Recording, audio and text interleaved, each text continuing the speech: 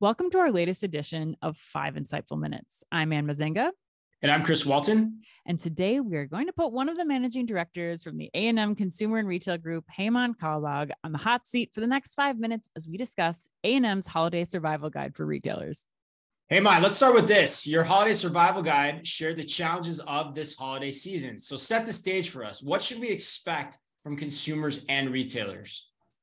So we are anticipating a really tough holiday season. I think inflation is at an all-time high. I think overall inflation at 8% probably disguises individual categories where food is up 12 to 15%, gas is up to 40%, even airline tickets and are up 40%. It's just there is tremendous inflation that's going to impact the wallet of the typical consumer.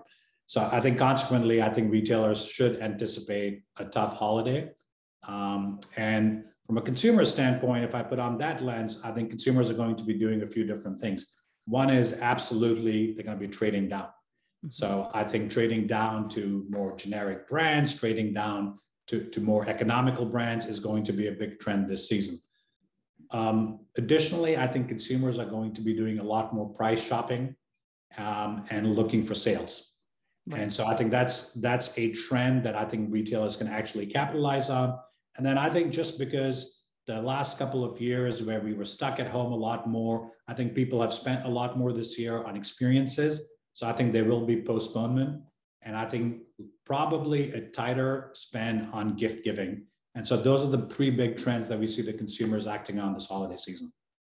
Well, given that, Hemant, what are the no regret actions that should be top of mind for retailers and retail leaders as they work through the challenges of the next 6 weeks? Well, candidly, holiday is mostly locked in by now. Right. So I think there's a few things retailers can do. I think they can mark down early. They can be more strategic in their pricing and promotions. But really, I think starting to think about what the rest of the year looks like, at least from a calendar standpoint, is a good strategy. So I think thinking about structural cost resets that support the business in the year to come is something that I think all retailers are going to be thinking about. But at this point, really, I think holiday is fully baked in. So I'm not sure, given the fact that we're talking Thanksgiving week, there's a lot that can be done to impact holiday results. Yeah, one thing that can potentially impact holiday results, of course, is the level of discounting that retailers are going to take. So what are the key benefits of discounting as a strategy? And are there certain categories or retailers you'd expect to go deeper with discounting, say, than others? So I think absolutely. I think you're absolutely right, Chris. I think marking down earlier and then going deeper as the season progresses is absolutely a good strategy to adopt to preserve top line, albeit at the cost of giving up a little bit on margin.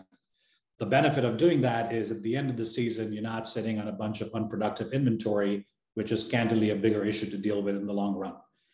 In terms of categories, we think it's going to be across the board. Obviously, some of the discretionary spending items, whether it's fashion or it's home, I think we'll see more of that than in food and grocery. But I also anticipate that luxury is not going to be immune from this in this go around.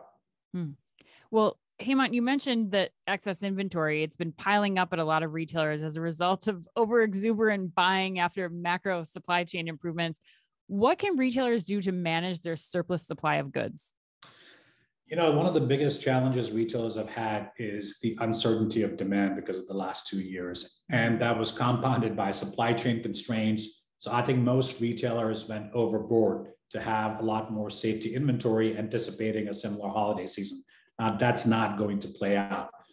So at this point, there's not a lot you can do. I think you can talk to vendors about delaying some of the receipts, canceling orders, but it's probably too late in the season to do that. So one, I think you can think about executing strategies to have the right inventory at the right locations.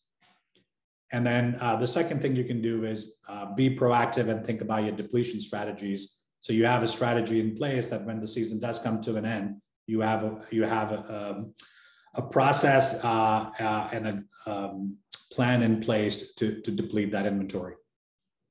Thanks, Hemant. Thank you, Hemant.